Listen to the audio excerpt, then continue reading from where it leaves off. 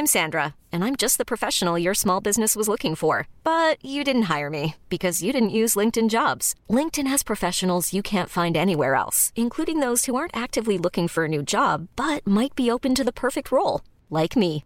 In a given month, over 70% of LinkedIn users don't visit other leading job sites. So if you're not looking on LinkedIn, you'll miss out on great candidates like Sandra. Start hiring professionals like a professional. Post your free job on linkedin.com/achieve today. Ever catch yourself eating the same flavorless dinner 3 days in a row?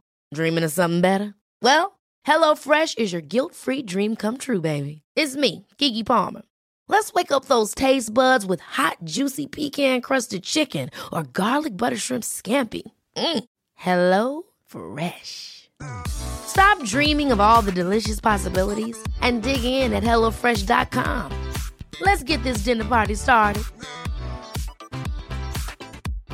Hi, I'm Daniel, founder of Pretty Litter. Cats and cat owners deserve better than any old-fashioned litter. That's why I teamed up with scientists and veterinarians to create Pretty Litter. Its innovative crystal formula has superior odor control and weighs up to 80% less than clay litter. Pretty Litter even monitors health by changing colors to help detect early signs of potential illness. It's the world's smartest kitty litter.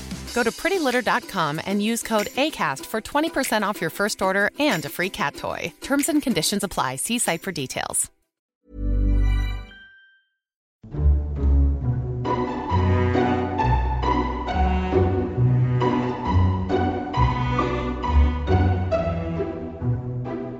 Hello and welcome to Lore Watch, a roundtable freeform discussion about lore and our favorite media.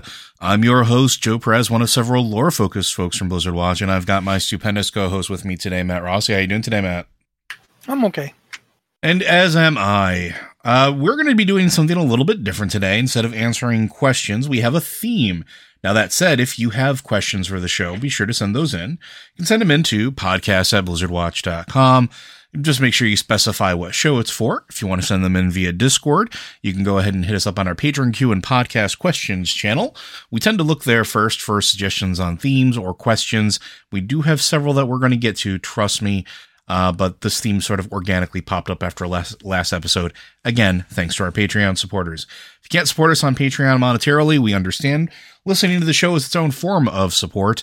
You can still ask us questions, and if you don't want to send us emails, you can go ahead and hit us on our Q and Podcast Questions channel on Discord. We will look there as well. And be sure to share the show with your friends. It helps grow our listenership, which is immensely helpful. So, what happened at the end of last week's episode is Matt and I were sitting down and we were like, you know, one of these days we should just do a whole episode about what we think an elf expansion would look like. And then Matt said, well, why don't we just do that next week? So that's what we're going to do. We're going to do what an elf expansion we think would or could look like. Now, I think going through some of the highlights of all the things that have happened to elves is probably a prudent point to start at, unless you disagree, Matt. Yes, virulently. Instead, let's talk about gnomes. No, I'm fine. Let's go. So, over the course of the Warcraft history, like, elves have just had basically everything done to them. They've lost numerous homes, have had a faction that has been divided and evolved over time into different, I don't want to say like offshoot branches, because they're all still elves. They all still start from the same place, but they've all had wildly different experiences and have adapted to their environments across the face of Azeroth. So the one thing that we should note, and if you are unfamiliar with elves, is that at one point in time, they were trolls. Don't tell that to an elf, though. I'm pretty sure they have very strong feelings about that. But at one point, they were, which tribe was it again, Matt? It was night trolls. Dark trolls, they're called. Dark trolls, which settled around the banks of the wound that was left behind, the Well of Eternity, that was essentially left behind when they plucked Yasharaj, when the Titans plucked Yasharaj out of Azeroth itself. As the trolls settled down, they eventually began to evolve and stood up straighter and got a little bit, I don't want to say like thinner, but they bulked out in different ways and became the elves that we know of today, the ones that were basically divided between night and high elves, right? Well, I mean, it's complicated. I know. I'm trying to condense it down. the high elves themselves were originally just an offshoot of the night elves. It was more like a subset within night elf society. It wasn't like their own people. The highborn, they were called, the Quel'Darai, were they called themselves the children of noble birth. It was basically just a status thing. It wasn't you're a different kind of elf. It was, you're a noble in the society. Over time, the Quel'Dorei became very adept at arcane magic because arcane magic was the means to power for the ancient Kaldorei Empire, and thus, if you weren't a mage, if you weren't into magic, you had somebody on staff who was.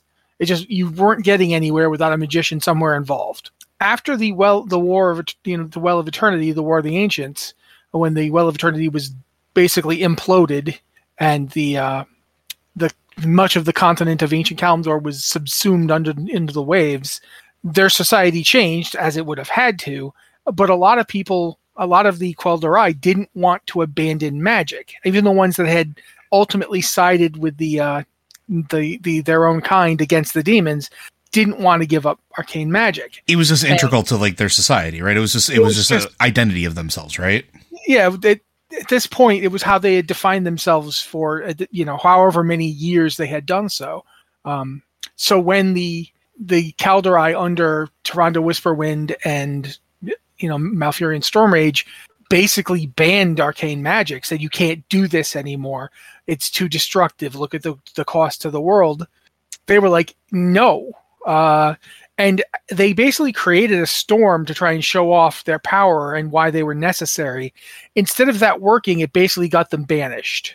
The other Night Elves were like, get out. We don't want you around.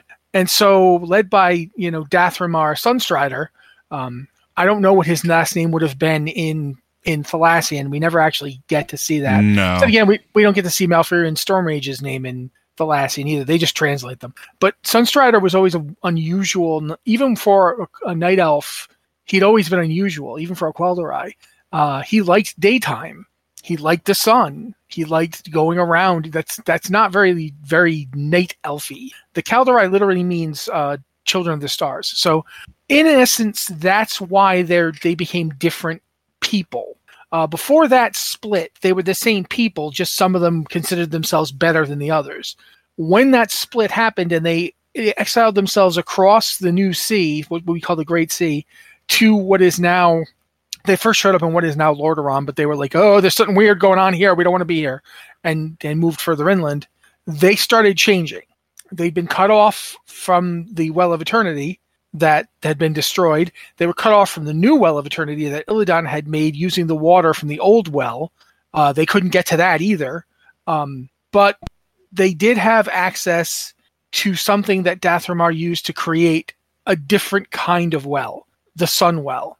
And exposure to the Sun Well changed them. They noticeably were different. Their skin, their hair, their eyes, all of it was different. I don't know how you would describe the difference between them. They tend to be shorter and more gracile, if that makes any sense. They tend to be less bulky than Night Elves. Night Elves kind of have they're built for speed more than they are for. I guess it's a weird way to say it, but they're just lithe. They're just much more lithe. I would say that if you think of Night Elves as linebacker type builds, High Elves had more of a dancer type build. Mm-hmm, mm-hmm. Now, that's the difference between Night Elves and High Elves, and for a while, that was the only real division, and they were physically separated. They were like the entire ocean between them, and they did not communicate very often. Occasionally, a High Elf would somehow get over to Kalimdor using magic.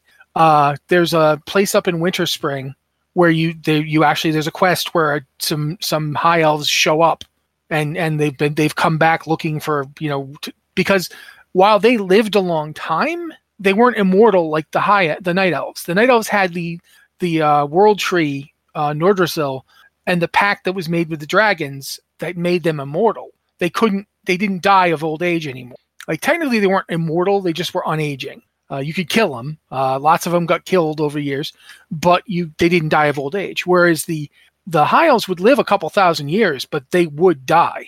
They didn't have that endless youth. Dathramar has been dead for a while, for example. But still, you can't really complain about living a couple thousand years. It's not like it's bad. It's a bad deal. Regardless, to them, it became legendary. This is stuff that happened 10,000 years ago. That's like your great grandpa's time. Whereas for the Night Elves, it was yesterday because they don't age. They get to a certain point and then they just stop dying. They stop aging. Yeah, here we are. Up until the Well of Eternity, up until Nordrassil was destroyed, that's when that got changed. But so that was the only division for a while. I'm stopping now so you can talk. That was really the only division for a while, but again, that was something that is notable, right? At this point, we have the two separate branches that begin to expand and develop their own cultures, and eventually they're just gulfs apart, right? Then with everything that happens with the devastation of, let's fast forward a little bit. We'll call them high elves still at this point.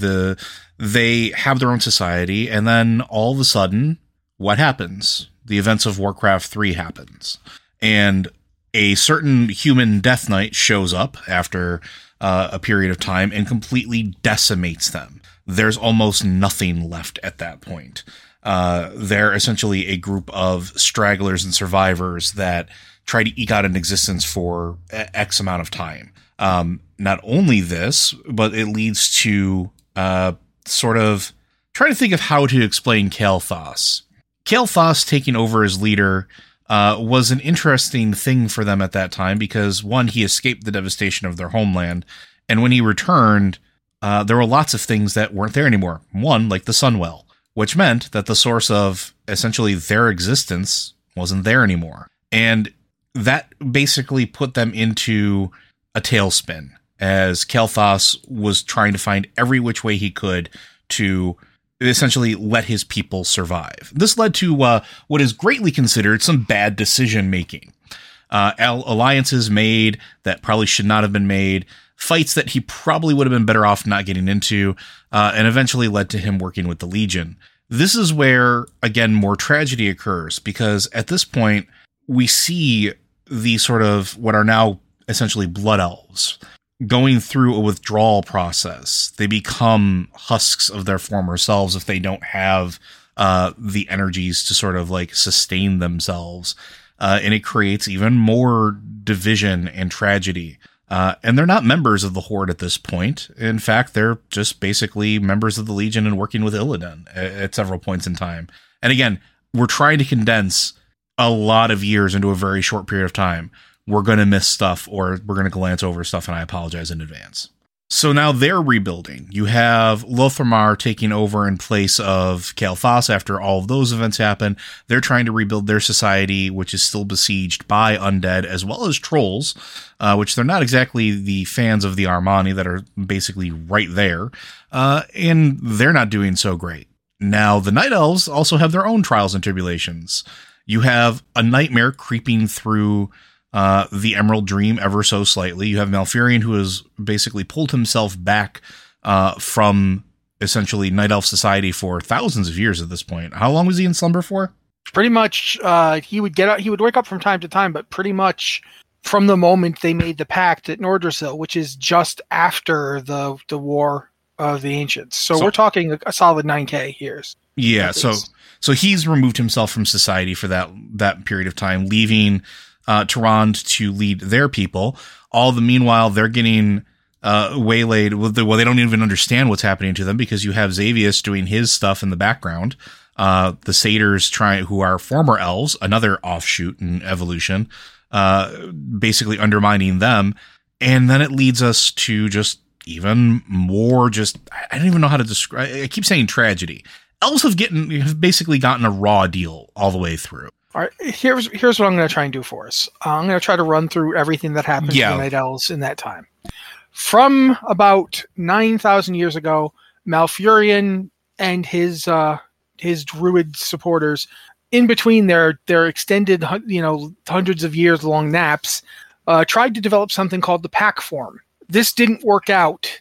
The Pack Form drew upon the power of Goldrin, the Wolf Ancient, also known as Lagash to other peoples. Goldrin wasn't stable anymore, because during the War of the Ancients, he'd been hit by so much fell power while fighting to defend the world that he'd gone kind of insane. So tapping into Goldrin's power, it granted him the ability to create a new form. It was like a giant hybrid warg human thing, but the power came at the price of madness. You couldn't control it. He attacked Cenarius while using this form. Cenarius barely managed to stop him, so he forbade that form. But during a war with various satyrs called, the War of the Satyr, or the War Against the Green Flame, the pack form got rediscovered by several night elves, including one named Lorar Fangfire. And this is where the Curse of the Worgen comes from. So that happened about 9k years. At some other point, they had a long period of basically trying to get the world back into some kind of shape. Keep in mind that half the continent, it was just underwater now. And all their older places like Suramar, as far as they knew, they were gone. Like there was very few people who knew anything about, any place that's on like the Broken Isles or what have you. They just did not know about those places. As far as they knew, they were gone. So they try to rebuild their society. They don't have access. Like pretty much every night elf alive for that 10,000 year period after the war was a refugee. Like because every place that they'd settled in was pretty much gone or cut off. Cut off or gone. I mean, and as far as they knew, gone. So they ended up settling in mostly what is now called Northern Kalimdor. They had settlements in other places. They had one in Silithus. You can still see the evidence of it. They had one in Feralos, and that's that's still there. Feathermoon Stronghold is basically built on the remains of it. To watch, of all things, it was to watch another former Night Elf settlement, Eldrathalis, which is now called Dire Maul. A lot of it, you can see the ruins of the Night Elf Society on both continents. There's plenty of them over on the Eastern Kingdoms as well, but they weren't currently over there, or at least if they were, it was like they would travel through one of the portals, because during this time, Fandral Staghelm, who is one of Malfurion's like top students, he was awake a lot more than Malfurion was, because Malfurion was basically handling the whole healing the world and the Emerald Dream aspect of things. So because again, they haven't realized exactly what the cause of or what the extent of the nightmare really was. Just that the thing that they were entrusted to was sort of just not doing what it was supposed to do and not looking the way it was supposed to. Well, keep in mind too, the nightmare wasn't even known of in these days too. Correct. Like, it wasn't known as the nightmare. Yeah. The Rift of Alm, they didn't know what the deal was with that. But so while Malfurion was basically taking extremely long naps to try and heal the world from like the whole half of it sank part of the old days, the Sundering, his student, whose name I just knew and said Fandral Staghelm, was basically trying to fix the world himself by planting more world trees just all over the place. Anywhere he could go, he'd try and fix it with a big tree. I'm surprised that when Fandral had a child, he didn't try using a tree to stop its bedwetting or what have you, because that's what he was doing. He just, every time he came up with a problem, a world tree was his solution. There's a world tree up in Grizzly Hills. Yes, Grizzly Hills up in Ice Crown.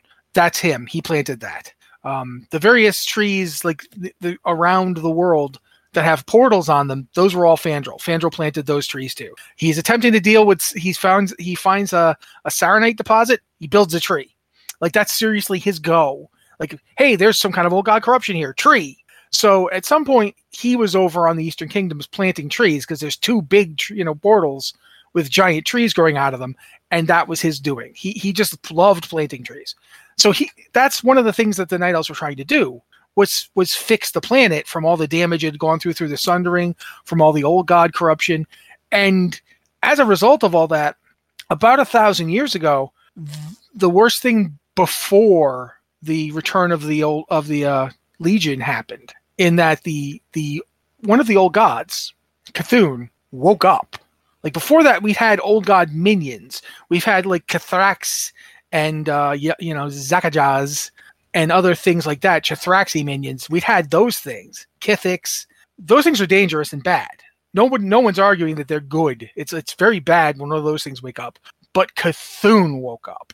And when Cthulhu woke up, it sent out its no longer Akir minions, the Karaji they're now called. It sent them forth to do its bidding, and what resulted was the War of the Shifting Sands, which the Night Elves were getting their butts kicked in. They were losing and losing badly. They got driven out of Silithus. They got driven across Ungoro. And the only reason they didn't get driven further north when they got to Tanaris was because on their way north, they stopped and basically begged the Bronze Dragonflight for help. The Bronze Dragonflight said no, that that's not our deal. And then, luckily for the Night Elves, the Silithid and Karaji armies attacked them. Attacked the Bronze Dragons, forcing them to intervene when they normally wouldn't have. Yeah, they were like, we do time stuff, but we can't let you attack us in our home. So they ended up teaming up with the Night Elves.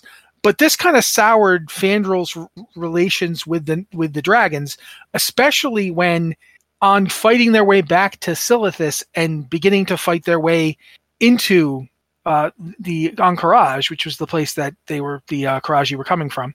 Fandrel's son was kidnapped and murdered in front of him by the general. I can't remember the general's name, but the general of the Karaji forces murdered Fandrel's son literally in front of him to try and break him. And it worked. Fandrel basically shut down. He was like, my only son dead.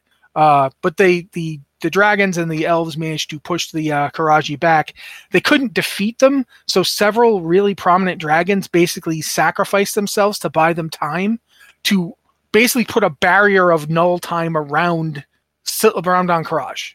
Just like a barrier that nothing could enter or leave because there was like no time in it anymore. And that lasted for a while, but unfortunately, old gods are what they are. So that we're coming back on that one. But that's the kind of thing that was happening to the Night Elves all the time.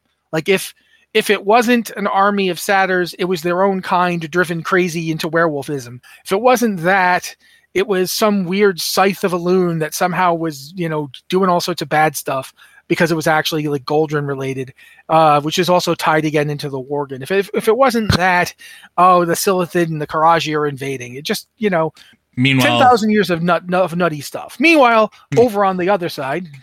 Meanwhile, on the other side, you have descending into madness. You have your city being literally cleaved in half.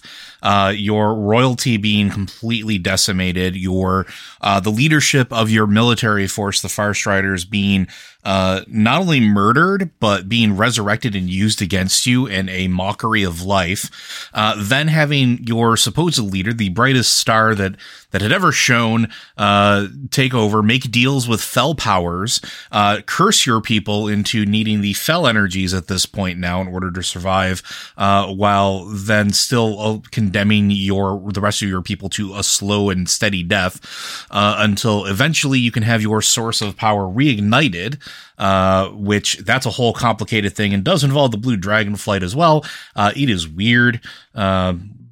Women that turn into pools of magic should not be a form of government. Not only that, but now you have, in that pursuit of survival, you have an entire group of elves, these high elves, that capture a Naru and consume its light in order to basically become not just paladins, but to essentially purge themselves of the fell addiction, and leading to a whole series of complicated choices, joining the Horde, and then having to justify that after your own people reject you, because that's a thing that happens as well after reaching out to the people that you had long since lost contact with, telling them that you want to come back to elf society, that you want to join up again and be part of the whole, only to be told, nah, we're good. You can stay on this island because y'all done some real shady stuff. Peace.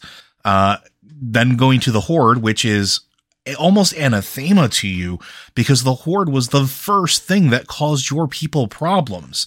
Orcs and trolls and the OG Horde that came through the Dark Portal murdered your people, continued to murder your people for years and years and years. They devastated the world multiple times, and you are left to deal with that. Then leading to the modern day sort of gulf between them. There's more complicated stuff in there, but now we also have other divisions within the elves themselves. On the Night Elf side, they brought mages back. They brought the High Elves back. High Elves that had been separated and sort of integrated back into it, which just led to further questionable blood between the Blood Elves and the Night Elves, because it's like, oh, you told us no because we were tainted by magic before, but yeah, here you go. You're accepting these ones that are, never stopped using magic back into your ranks. Okay, we see how it is. To some dedicating themselves to the power of the void, where you have Illyria Windrunner, who has basically just said, okay, cool, we're going to take an offshoot of all these high elves and other elves that, were formerly of the Alliance, that were formerly allied with the Night Elves, and say, cool, we're going to accept these void powers, creating even a further division.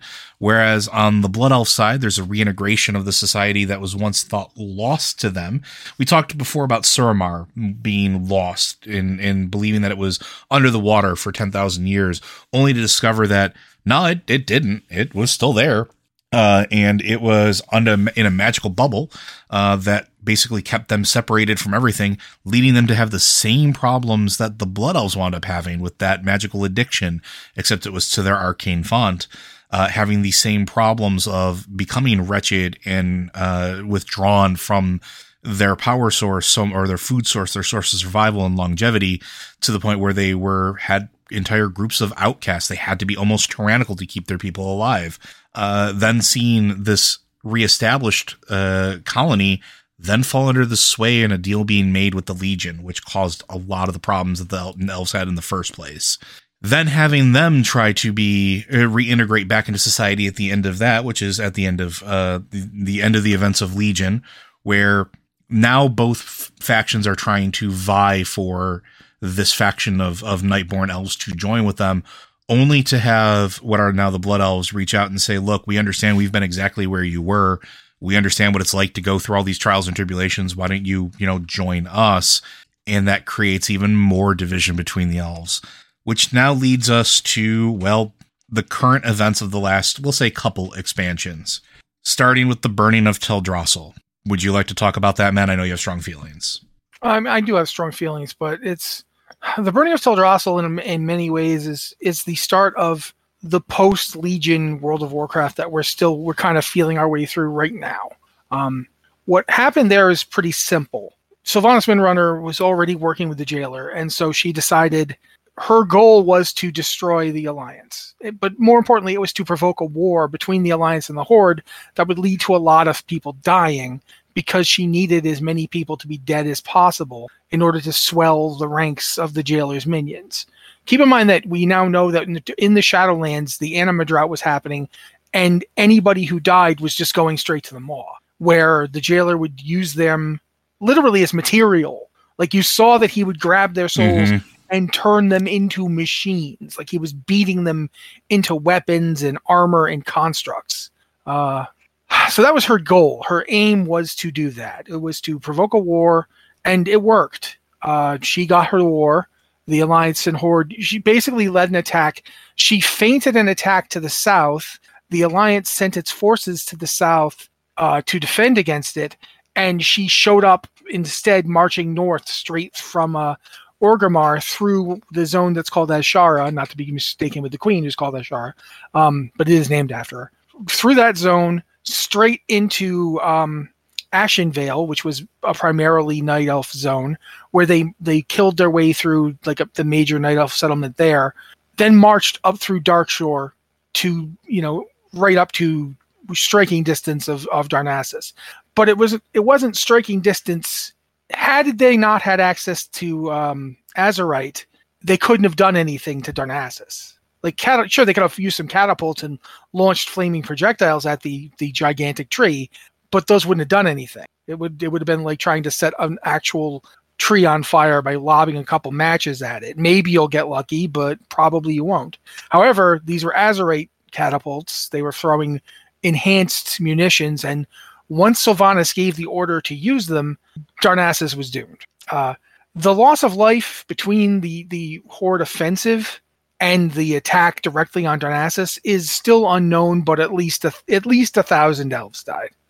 Probably a lot more. We know that at least 1,000 because there's a quest you get.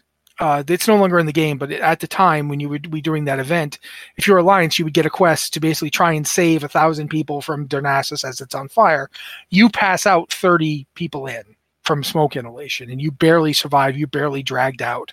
So yeah, about 1,000 people at least died. Probably more because there were villages all over the island that were not Darnassus. Oh, easily more. Plus everything that was on the shore and everything else. Yeah. Everything. They evacuated as many people as they could. Keep in mind, at the time, the Alliance seriously thought the fallback position was the Exodar on Azure Mist Island. They were getting ready for that to get in. The reason that didn't happen was because while Sylvanas had achieved her goal, she'd, nearly gotten killed by Malfurion. The Alliance was most likely going to come back in force, and they didn't think they could hold it. So they pulled back to the mainland. This led to basically one of the things about this, one of the reasons that division has come between elves at this point is because this was directly after the Nightborn of Suramar joined up with the Blood Elves and the Horde. And there were Blood Elves in the force that attacked the Night Elves. Mm-hmm. They were directly there. There were Blood Elf paladins like attacking Night Elf settlements that had like no military to them. They were like fishing villages. There's a lot of hostility on the Night Elf side towards both the Nightborn and the Blood Elves now. That wasn't really there before. Before, the Blood Elves were really mad at the Night Elves for spying on them, because they did, and for not being particularly receptive to them when they came looking for help. But now there's a direct blame on the Alliance side. And that blame hasn't gone anywhere. Like, it's been 3 years since the end of Shadowlands, and there's nothing in game yet that tells us what the Night Elves have been doing. There's one very little thing that will be picked up later as the story advances, but we know where the undead are living right now. We know where they settled back down in Lordaeron. There were quests. We know that they've had Lordaeron for 3 years. We haven't still to find out what the Night Elves have been doing for the past 3 years. Aside from we know that they fell back to Hyjal. Yeah, but we knew that before. Right. They fell back to Hyjal before. As far as we know, since the end of Battle for Azeroth, and so that's been about 6 years at this point, they've been living in Hyjal. And we don't really know what that means or what that looks like. What have they been doing in Hyjal? We know Nordrassil is basically almost back. It's almost completely regrown. But we don't know what they're doing there. Again, are they fortifying it? What is happening there? And I'm going to just drop a spoiler here for Dragonflight. If you don't know that this is happening in Dragonflight, guys, I'd say skip ahead a minute. Mm-hmm. But at the in the middle of all this other stuff happening, Ysera had died during Legion, which was a huge blow to the Night Elves because Ysera and the Night Elves are super tight. In Dragonflight, Malfurion trades himself for Ysera. Now, it's not permanent. He will not be staying in the Shadowlands forever, but he's currently in the Shadowlands, and Ysera is currently back with the dragon.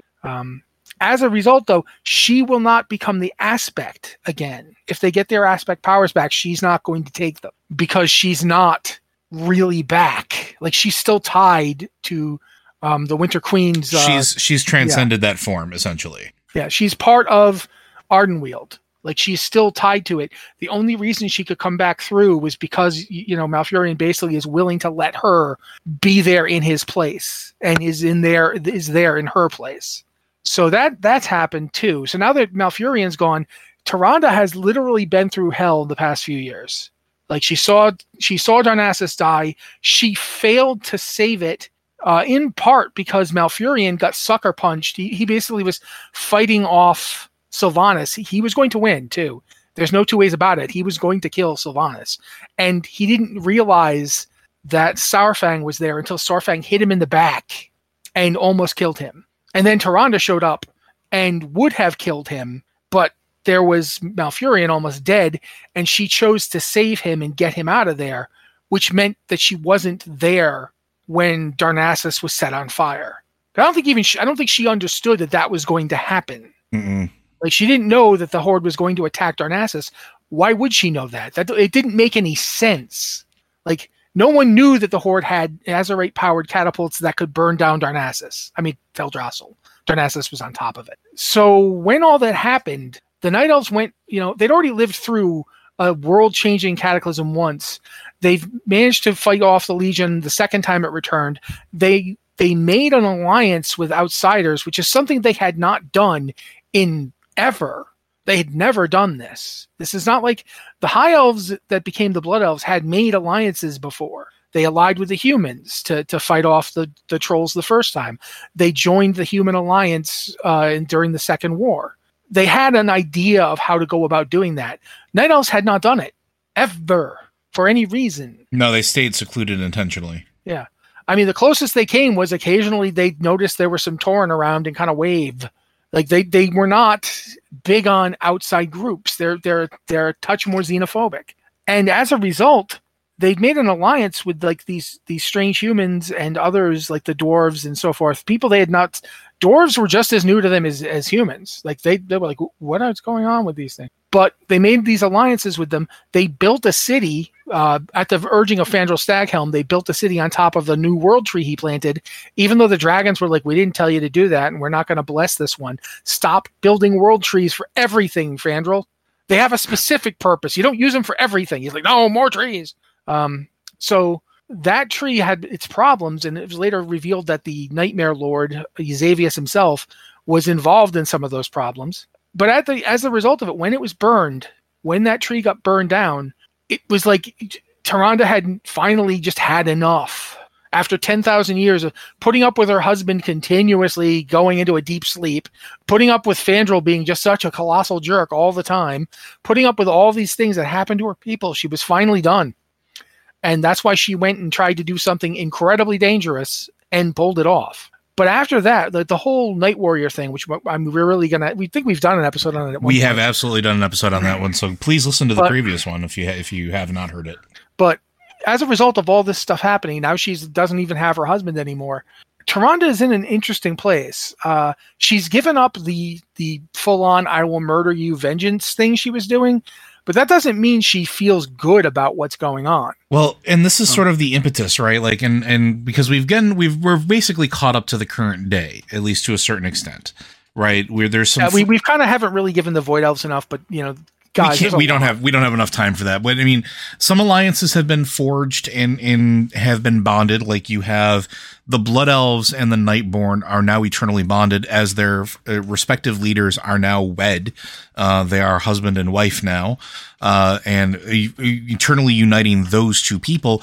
And that combined with Tyrande basically ready to walk away from the Alliance, which we've pointed out a few times, because in their time of need and when they needed them, the Alliance just didn't show up. Yeah, just the Worgen did. Only the Worgen did. So the Worgen, they're cool with the Worgen, like which, as cool as you can be with a bunch of folks led by, a man who is known by his rage. But even still, it started this idea of, with the dragons now getting sort of their story, I don't want to say concluded, but we're getting closure to a lot of things that have been happening for dragons for a very long time now. What would that look like for elves? What would an expansion that focused on everything that's happened with the elves in those moments of I don't want to say reconciliation, but giving them their moments of closure? Would it be something like, what would we like to see from it? Now, Matt and I have talked about this a little bit in the past here and there, but I thought giving it a little more time to go in depth would sort of be, I think, important. So, Matt, let's start with you and your thoughts on it. What would you like to see, like, in an expansion that focuses on elves in general, not just the Night Elves, but the elven society as a whole? What would it do? First off, High Elves, playable, finally. And we get to talk about their lore, because they're still around. There are still High Elves. There's not very many of them, but what the heck have they been doing? We know that there's a High Elf village on Outland. The Larian Stronghold, it's full of High Elves. Those guys aren't Night Elves. They're not Blood Elves. They're not Void Elves. They're not Nightborn. They are High Elves. Classic Warcraft 2 High Elves. What's up with them? Are they still there? Have they come back since? We know that there are High Elves still in the Alliance military, because you can see them when you go to Northrend. There's a village of them. They work for the Alliance. They're part of the 7th Legion contingent. What about those guys? What about the various High Elf settlements like Quelithan Lodge? Some of them got taken out. The ones in the Plague Lands absolutely got taken out. But there's still the ones in Dwarf Lands. What about them? What are they doing? What have the high elves been doing in the past? I'm going to say decade or so. It's actually been longer. I can't remember exactly how long it's been since they lost their homeland. And everything Joe talked about with the Blood Elves. Imagine being like the Blood Elves were like basically like 1 out of every 10 people, 1 out of every 10 elves that survived Arthas's attack. Like 9 out of 10 died. 1 out of every 10 survived. Of that group, 1 in 10 of those people are high elves still. And the rest are blood elves. And then, of course, there's been new children and so forth since. So the high elves are like the barely surviving fringe of a culture that changed into being the blood elves. And they've like, what has happened to them? What have they been doing? Are they all pretty much alliance for life? Have some of them realized, I want to be with my people and gone back to Quel'Thalas, even though they're not blood elves? Has there actually the years of drawing on fell power and now direct access to the pure light, has it changed the blood elves in ways that make them physically different from high elves? Like, or is it still just high elf is like a blood elf with blue eyes? I want to see all this explored. I want to see more about them. I want to see more about the void elves, because the void elves are just blood elves that started practicing void magic. And then the blood elves, in a move that is hilariously ironic, immediately reacted to them the way that the night elves reacted to the high elves. Mm-hmm. It's exactly the same. You're practicing forbidden, dangerous things. Get out. That's like the elven response. I swear to God, there's probably some elven teenager out there somewhere listening to Swedish metal, and their grandfather just threw them out of the house immediately as soon as they heard it. That's the elven solution. Get out. But yeah, I want to know more about the Void Elves. I want to know, like, Illyria's not a Void Elf, but she's kind of like the racial leader for the Void Elves because she has an even more profound connection with the Void than they do. How does that work? Yeah, because that's a whole other thing too, right? And when are we going to get to see Chandra's Feathermoon just kick all of their butts with archery? Because she's better than any Blood Elf who's ever lived. And yes, I'm looking at you, Sylvanas fanboys. She's better. She is. I don't want to hear it. Canonically. Yeah, she is the best archer in the world. But that's just a minor thing. I would like to see all three, and I'm including Sylvanas in this, of the Windrunners back. I would like, not necessarily they get to be involved in like the whole story. Like Sylvanas is busy. Sylvanas is basically trying to do the impossible and redeem herself in some way. So I don't think she should like show up and be on a council or anything, but I definitely would like to check in on her to know what she's doing. Did she find Nathanos' soul? Is it gone? Did it get turned into some weapon? Maybe it got turned into the legendary she was using. Imagine if she found out that bow was her boyfriend. Because the bow was given to her by the jailer. Yeah. And the jailer would have had, the guy died, so he was sent to the maw. So it's quite possible that the jailer, in one of his little moods of irony, turned the guy into a bow and gave it to Sylvanas. Because he was just as good of an archer as she was. Yeah. Well, maybe not as good, but he was really good. He was about as good as any human's ever been. So yeah, who knows? I don't know. But I think that would be fun to find out. I'd like to see, I want to see Varisa's kids. Yes, we haven't seen them in forever. We haven't ever seen them in game. They have never been in game. That's true. Not even when we saw Varisa. Not that Ronan's death was a minor thing, but it's done. It's over. He's been dead for a while. What has she been doing since? How has she been raising the kids? And then there's the fact that Illyria and Turalyon have a son, Arator, who is their cousin, and they're all part human. They're all like half elf, half human children, all three of them. What's that like? Why do Windrunners seem to just love humans? I mean that literally. There's a story thread we could go on. I would also like to see, I want to see Nightborn Night Elf interaction. Yes. Because there's a fault line down that culture. And I think Tyrande would probably at this point admit she made some mistakes dealing with the Nightborn. But at the same time, she would be hard pressed to say she felt wrong, because the Nightborn have essentially proven her right. They didn't want to try and like earn back any kind of forgiveness. Keep in mind that the Nightborn only existed because they were directly following Azshara's orders during the War of the Ancients until the very end, when Elisandra, thank you. Alessandra realized, oh no, she's going to get us all killed. And so using her knowledge of ancient artifacts that she'd been collecting for Ishara, she created the bubble around Suramar that preserved it. She was not innocent in that war. She was very heavily, she wasn't even like Dathramar, who started off following Queen Ishara's orders, but quickly said to himself, she's going crazy. These things that she's summoning through, they're the ones murdering everybody. We're the bad guys, Klaus. We got to get out of here. That is not what she did. So but at the same time, as I'm sure, I want to say Thalysra, is that her name? The first Arcanist, Thalysra. Yes, yeah. Thalysra, who's now in charge of the Nightborn. I'm sure she would have some points to make about how, my people were suffering and dying, and you wanted us to waste our time curtsying to you when the Blood Elves just offered to help us. I'm sorry, but it's not a hard decision. Mm-hmm. Between the cold shoulder you were throwing our way and their open, welcoming one, it's pretty obvious to see why I went where I did, which I don't think would help, but I think it's a reasonable argument point.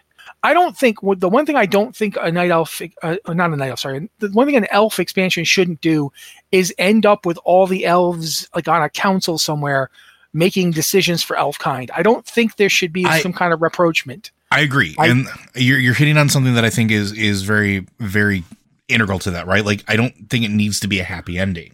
I don't even think it needs to be an ending. I think it needs to be a story. Like, yeah, what we haven't seen in years is any sort of meaningful interaction between these groups on their own. We've seen them interacting as parts of the Alliance and the Horde, but we haven't seen them interacting like just as elves. As elves, yeah. Yeah. Descendants of the same people. There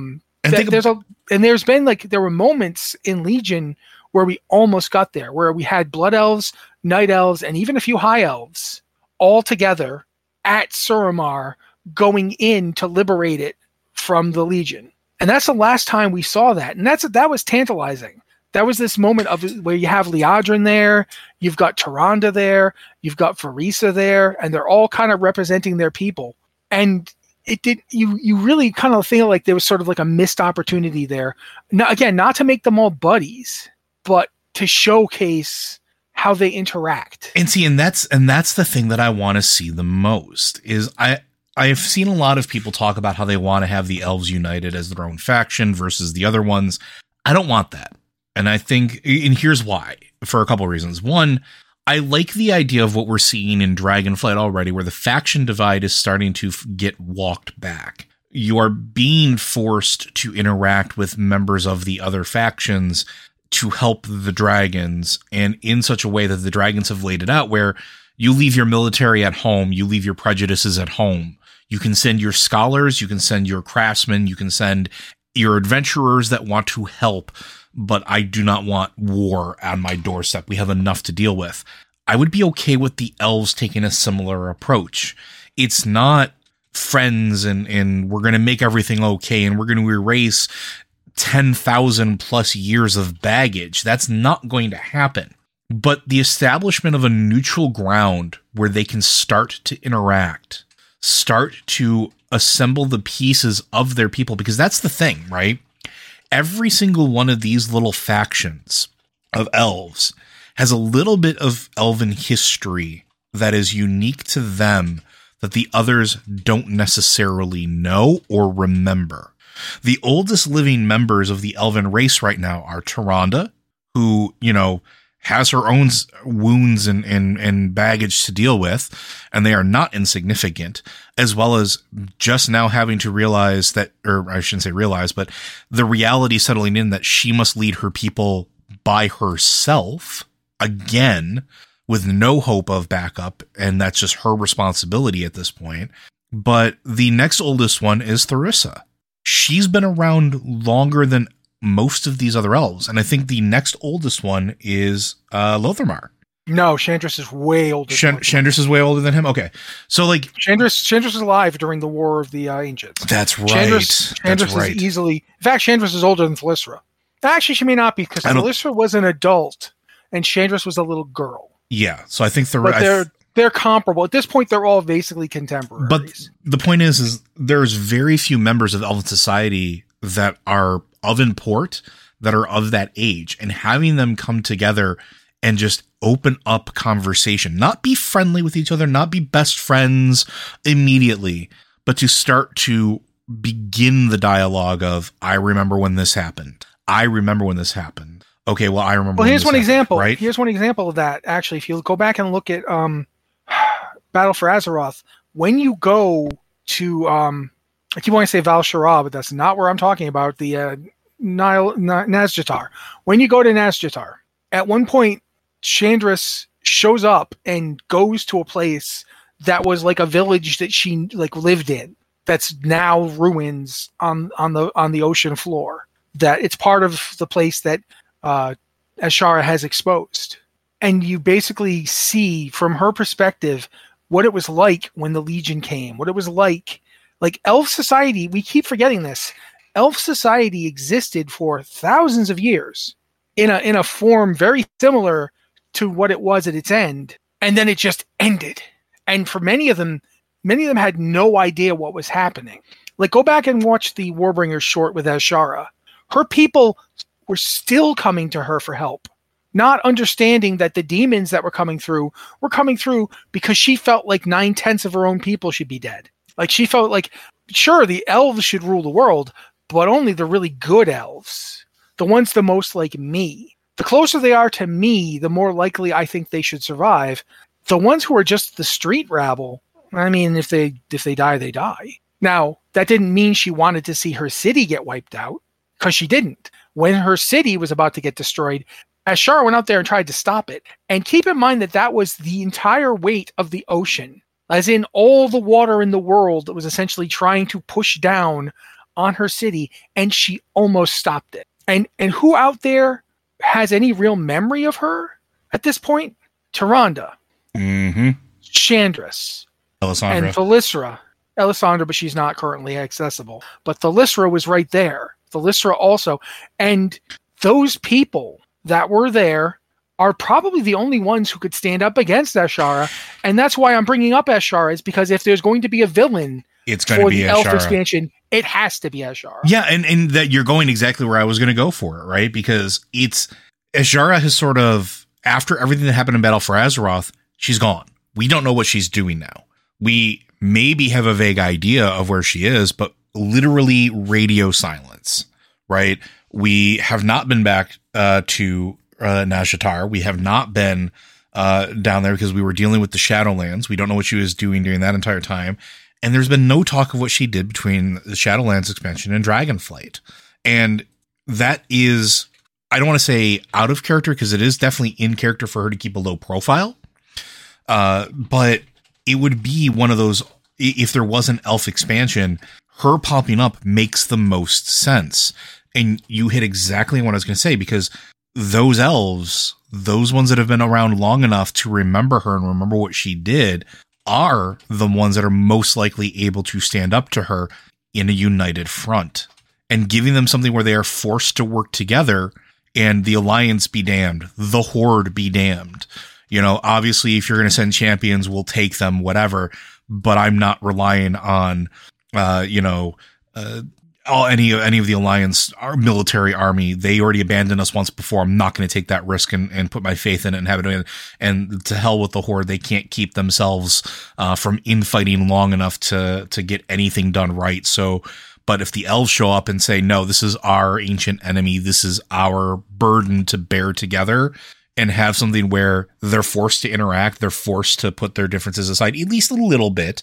I'm not going to say that Tyrande's going to sit there and welcome the Blood Elves with open arms, because that would just be bad writing. But this, okay, I accept the fact that I need you in this moment, but we're going to have a talk after this is done, and it is not going to be comfortable. Actually, I was thinking about that, and I can think of a way where you wouldn't have to do that, and it would still be Tyrande as we understand her. Have Ashara target the Blood Elves. And them need the help. And have Tyrande literally show up at some point and pull them out and say, now you owe me, and here's how you're going to repay me. And that's how it gets started. Because Think about what an epic moment that would be, though, too, right? Like, but plus, the Blood Elves have already shown a tendency to be kind of vulnerable to Naga manipulation. Mm-hmm.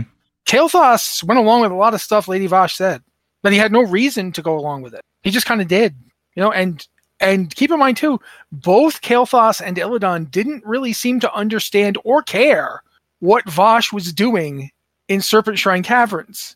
She was draining all the water out of Outland, guys. She was taking literally all of it, and you all didn't seem to be paying any attention to this. It's kind of like, yeah, it's great that you've got your horrible demon-infested cathedral at the end of the world and in the destroyed zone, Illidan. And Kael'thas, good job on the flying Naru city you stole.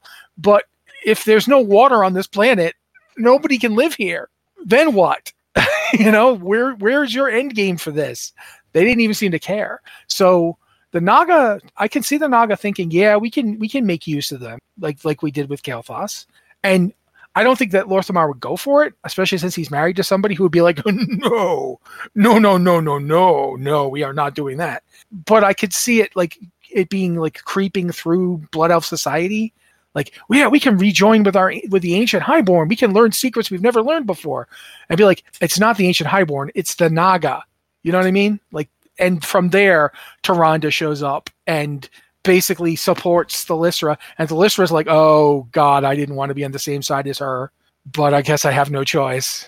Oh, this is awkward. You know what I'm saying? Yeah. And I mean, and I'm just thinking of the epic moment, right? Like, it's that moment where in to me, I'm looking at I hate to say it like this, but it's the best comparison I can give for pop culture reference that most people would probably understand. It's that moment in Avengers Endgame where the portals open up and an army flows through that was unexpected or unanticipated by the opposition, right? Think about it in either of those scenarios. Like, you have, let's say, you have the Blood Elves under siege, and all of a sudden the portal opens up and here comes the Void Elves pouring through this rift in space and time, to, start mowing down Naga forces. You have the Nightborn going through their arcane portals, bringing in their spell slingers. And then you have over the hill riding in, Tyrande and Chandra's Feathermoon, leading guardians, leading wardens down into battle, to sort of be the ground forces and the archer support. Well, you've seen what happens when Tyrande attacks a city. Oh, yes, you do. She does if you not. Went to siege, Glaive Siege of throwers? Orgrimmar. Oh, yes, please. Honestly, I say this as a joke, but I'm only half kidding. When Tyrande showed up in Siege of Orgrimmar, I honestly thought Vol'jin was going to propose to her. Yeah. Like, he seriously sounded like he was absolutely about to marry her. He was like, Tyrande. And she's like, I'm not here for you. Let's get this over with. And it's a really great moment. I would like to see it. I like the idea of them not forgetting or forgiving anything. And this is across the board, not just the Night Elves don't forget or forgive. All of them still have their grudges, but they're all aware that Azshara nearly wiped their people out.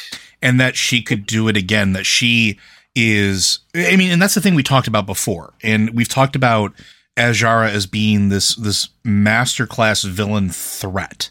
And why is she like that? She's patient, she's planning, she's plotting, and she's always looking for more power. Matt pointed out last week, and we've pointed this out several times, how many powerful artifacts have we just let Azshara get her hands on? At least one. And we don't know for sure that she didn't get the other three. Yeah, like, we left all the various pillars of creation in the tomb of Sargeras, and the last time we saw them, they were all basically in the same place. They were all kind of like on pillars in various rooms.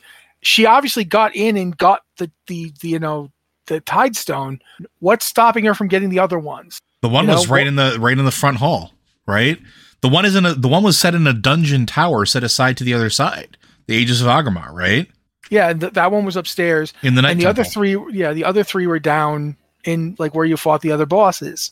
So yeah, like, when you walk in the door of the Temple of Sargeras, there's a room that two demons are arguing in, and there's the hammer of Khaz'goroth, like, literally right there.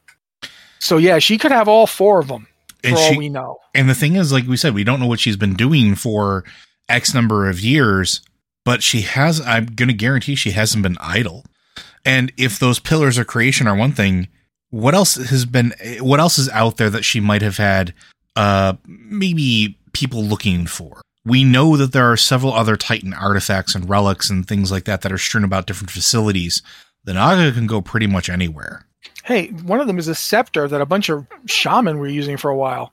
Yeah. Just because we couldn't use it anymore. I mean, obviously, there's another artifact that was supposedly drained and no longer usable that ended up becoming sapient and is now wandering around in an elf body. You know, if Xalatath was not quite as dead as we thought, who knows about the scepter? The scepter that was originally constructed to house waters from the Well of Eternity and be used in arcane rituals that shaman then used for natural healing, because that's the only thing they understood how to use the waters for. But back in the hands of an arcane expert, the one that it was made for in the first place. Yeah. And that's the thing, too. Going back to this, we mentioned that the ancient Night Elves had a division based on who could do magic and who couldn't. Who was an arcane magician and who wasn't. That's the origins of the Highborn. Ashara was to the Highborn as the Highborn were to completely non-magical elves.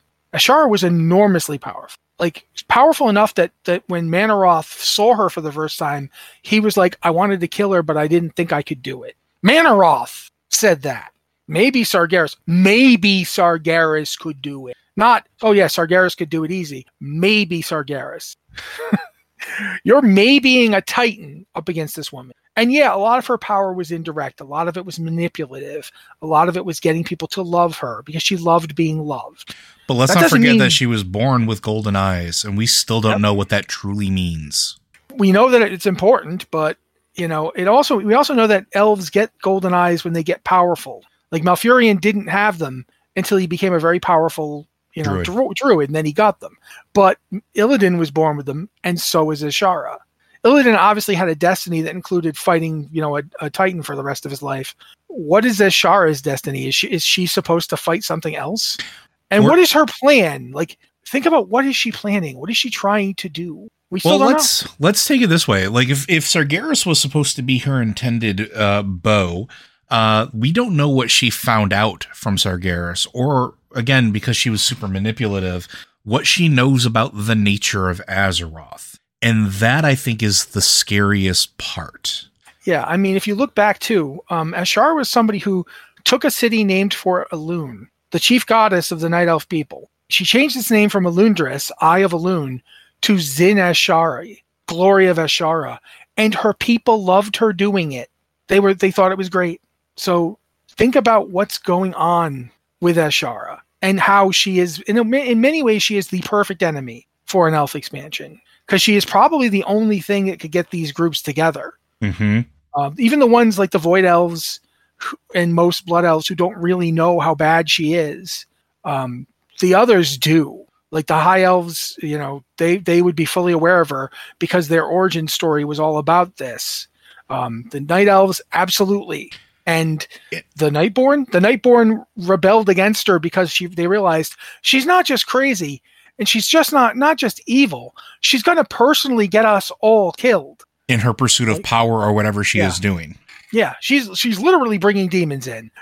We got to rebel. Like, there's just no way out of this. So she'd be the force that could bring them together. And once they're together to fight her, it's a little easier for them to talk about what happened. Things. Yeah. Like, and that's what I'm saying. Like, when I said at the beginning of this that an elf expansion shouldn't be closure, it should be a beginning. That's it. Right? Like, that's what it should be, is it should be at the end of it, at the end of whatever the outcome of, whether it's the capture of Azshara, trying her for her crimes, and then Arcane locking her away in the negative universe, or whatever the case is. You come back and you sit down, and like you said, they don't forgive and they don't forget, but they look at each other and say, what's next? Right? Like, where does that leave us now? And if they can all admit that they messed up in certain capacities and atone for, they're not going to have to atone for what they did, because it's not going to be a quick process, but have that conversation of, look, you need us, we need you, we need to find a path forward, and have that expansion end with the beginning of a new tolerated elven like conglomerate, right? Not a council, not one that sits there and makes decisions, but maybe ones that periodically meet at that neutral ground and talk about what their societies need. Yeah, I mean, it can be something as simple as we have now established diplomatic ties that we did not have before. Because think about it. Each of them offers something that the other ones don't have or need. Think about going back, like, would you not think a bunch of Night Elf druids showing up to Silvermoon City would help heal that scar? That would help try to breathe life back into that land and maybe make Silvermoon back to what its former glory was? Or at least somewhat close to it? They can't do that themselves, obviously. Arcane magic didn't fix that. Nature magic might. We know that that there's an old tradition that the Nightborn had that they basically abandoned that was similar to Druidism, if not exactly the same. Mm-hmm. It used arcane magic along with the nature magic. But what if I'm not saying this to be like to bag on anybody, but I think the reason we don't have Blood Elf Druids already is because Blood Elves don't want to listen to Trolls. Blood Elves and Trolls don't get along. The fact that they're both in the Horde, it's like borderline aggression. Like they just don't get along.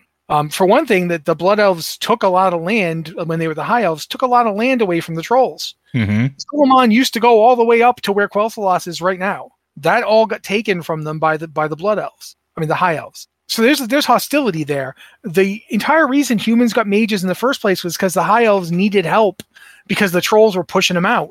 And that's basically the reason that humans have a society at all and aren't just a bunch of barbarians still, is because the High Elves were desperate enough that Anastarian Sunstrider was willing to teach 100 humans magic. And from there, suddenly humans were like, all over the place being king high wizards of the Eastern Kingdoms. And he must have been like, Anastarian must have been in his head like, I knew I shouldn't have taught them. I knew it, but I had to get somebody. Nobody else was going to help against the Trolls. It's not like the dwarves cared. So there's like all this potential between the different groups in interplaying, in not necessarily liking each other, but I bet you, here's one example. I bet you it's a lot easier to learn Druidry from a Night Elf who you already kind of think is a weird tree-hugging nutcase anyway. Yep. Because you're getting past that hurdle already. Yeah. And the Night Elves, they're certainly not going to be gentle, but you're an elf. You're not a troll. Elves and trolls have antipathy in a way that elves and other elves don't. Now, is the Night Elf going to be a like calm, compassionate teacher? No, they're never that. That they're a wild, frenzied people, but they're going to treat you like an elf. They're going to talk to you and assume you are capable of understanding them. Whatever else, they're going to treat you like an elf. And I think that's the thing. The thing about an elf expansion would be dealing with that. Elves have not had this in thousands of years, but at one time, all elves knew they were elves. Yeah, this is very similar, like before anybody says anything, this is very similar to what dwarves got to do. Yeah, in a way it is. Think about that. Like they've established the council, sure, but they're not exactly best friends. And they're starting to slowly go back to a point where dwarves were just dwarves.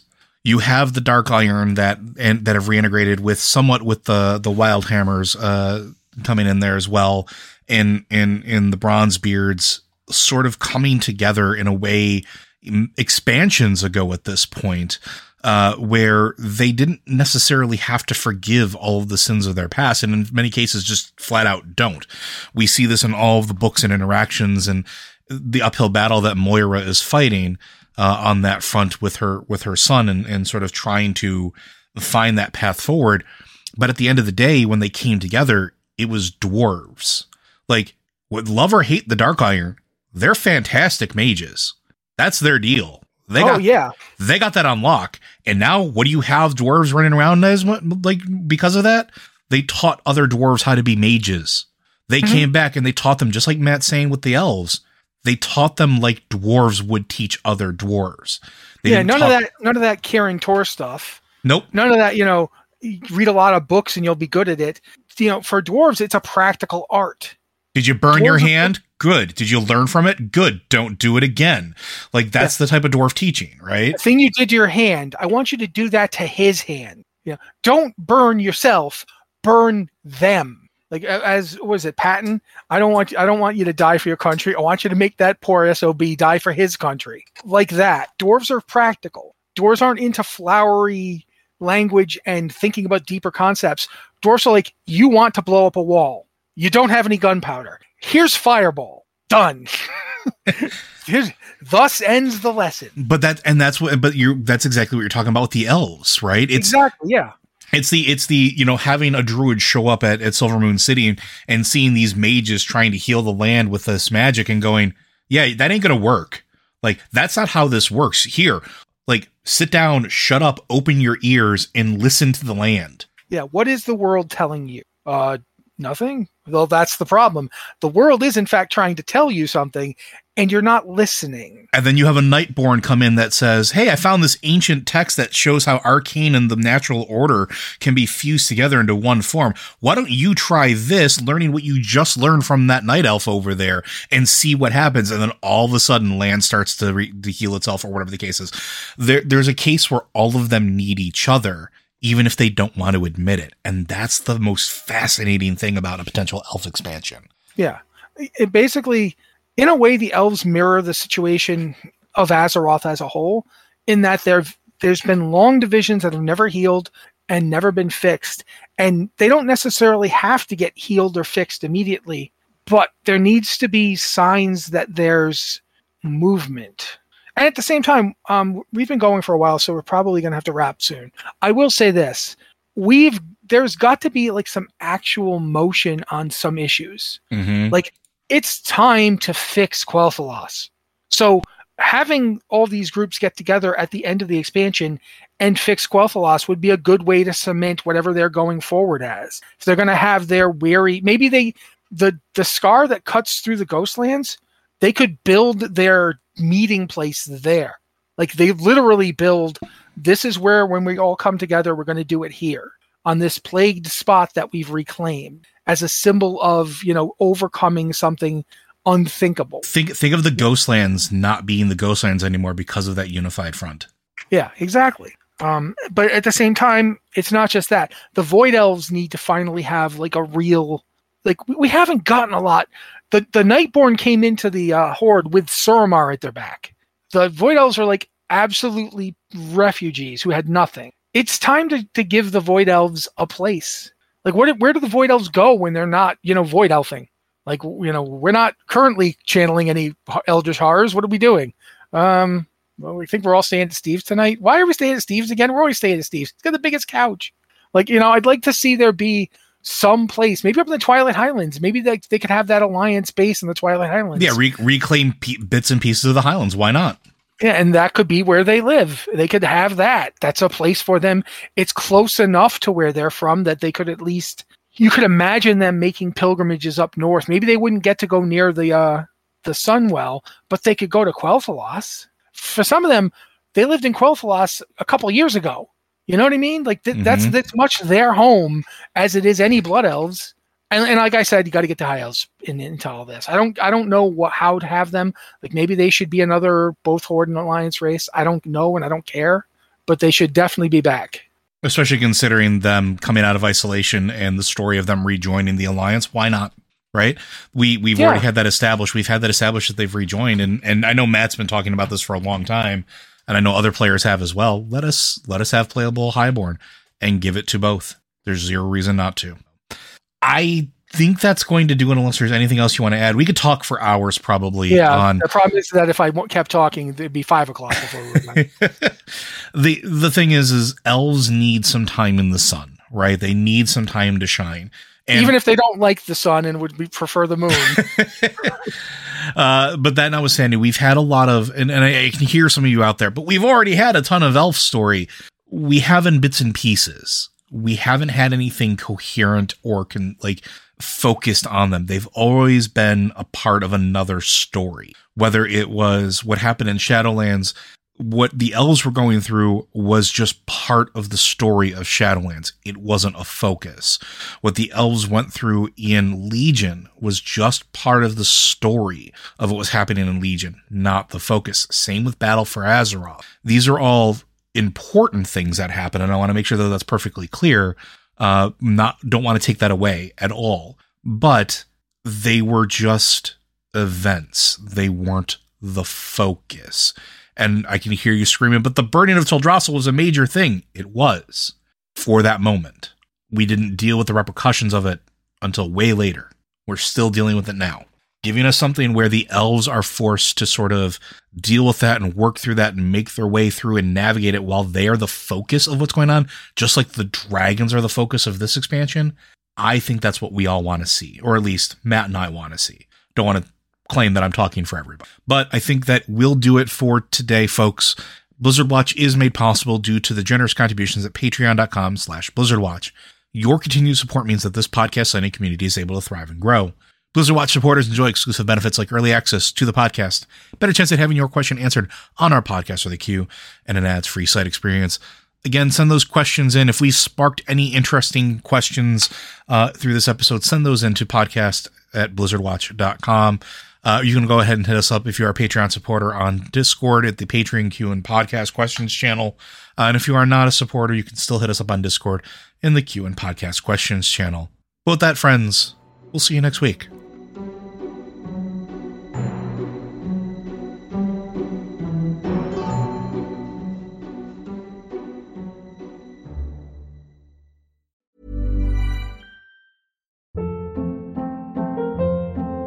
Hold up. What was that? Boring. No flavor. That was as bad as those leftovers you ate all week. Keke Palmer here. And it's time to say hello to something fresh and guilt-free. Hello Fresh. Jazz up dinner with pecan-crusted chicken or garlic butter shrimp scampi. Now that's music to my mouth. Hello Fresh. Let's get this dinner party started. Discover all the delicious possibilities at HelloFresh.com. Hi, I'm Daniel, founder of Pretty Litter. Cats and cat owners deserve better than any old-fashioned litter. That's why I teamed up with scientists and veterinarians to create Pretty Litter. Its innovative crystal formula has superior odor control and weighs up to 80% less than clay litter. Pretty Litter even monitors health by changing colors to help detect early signs of potential illness. It's the world's smartest kitty litter. Go to prettylitter.com and use code ACAST for 20% off your first order and a free cat toy. Terms and conditions apply. See site for details.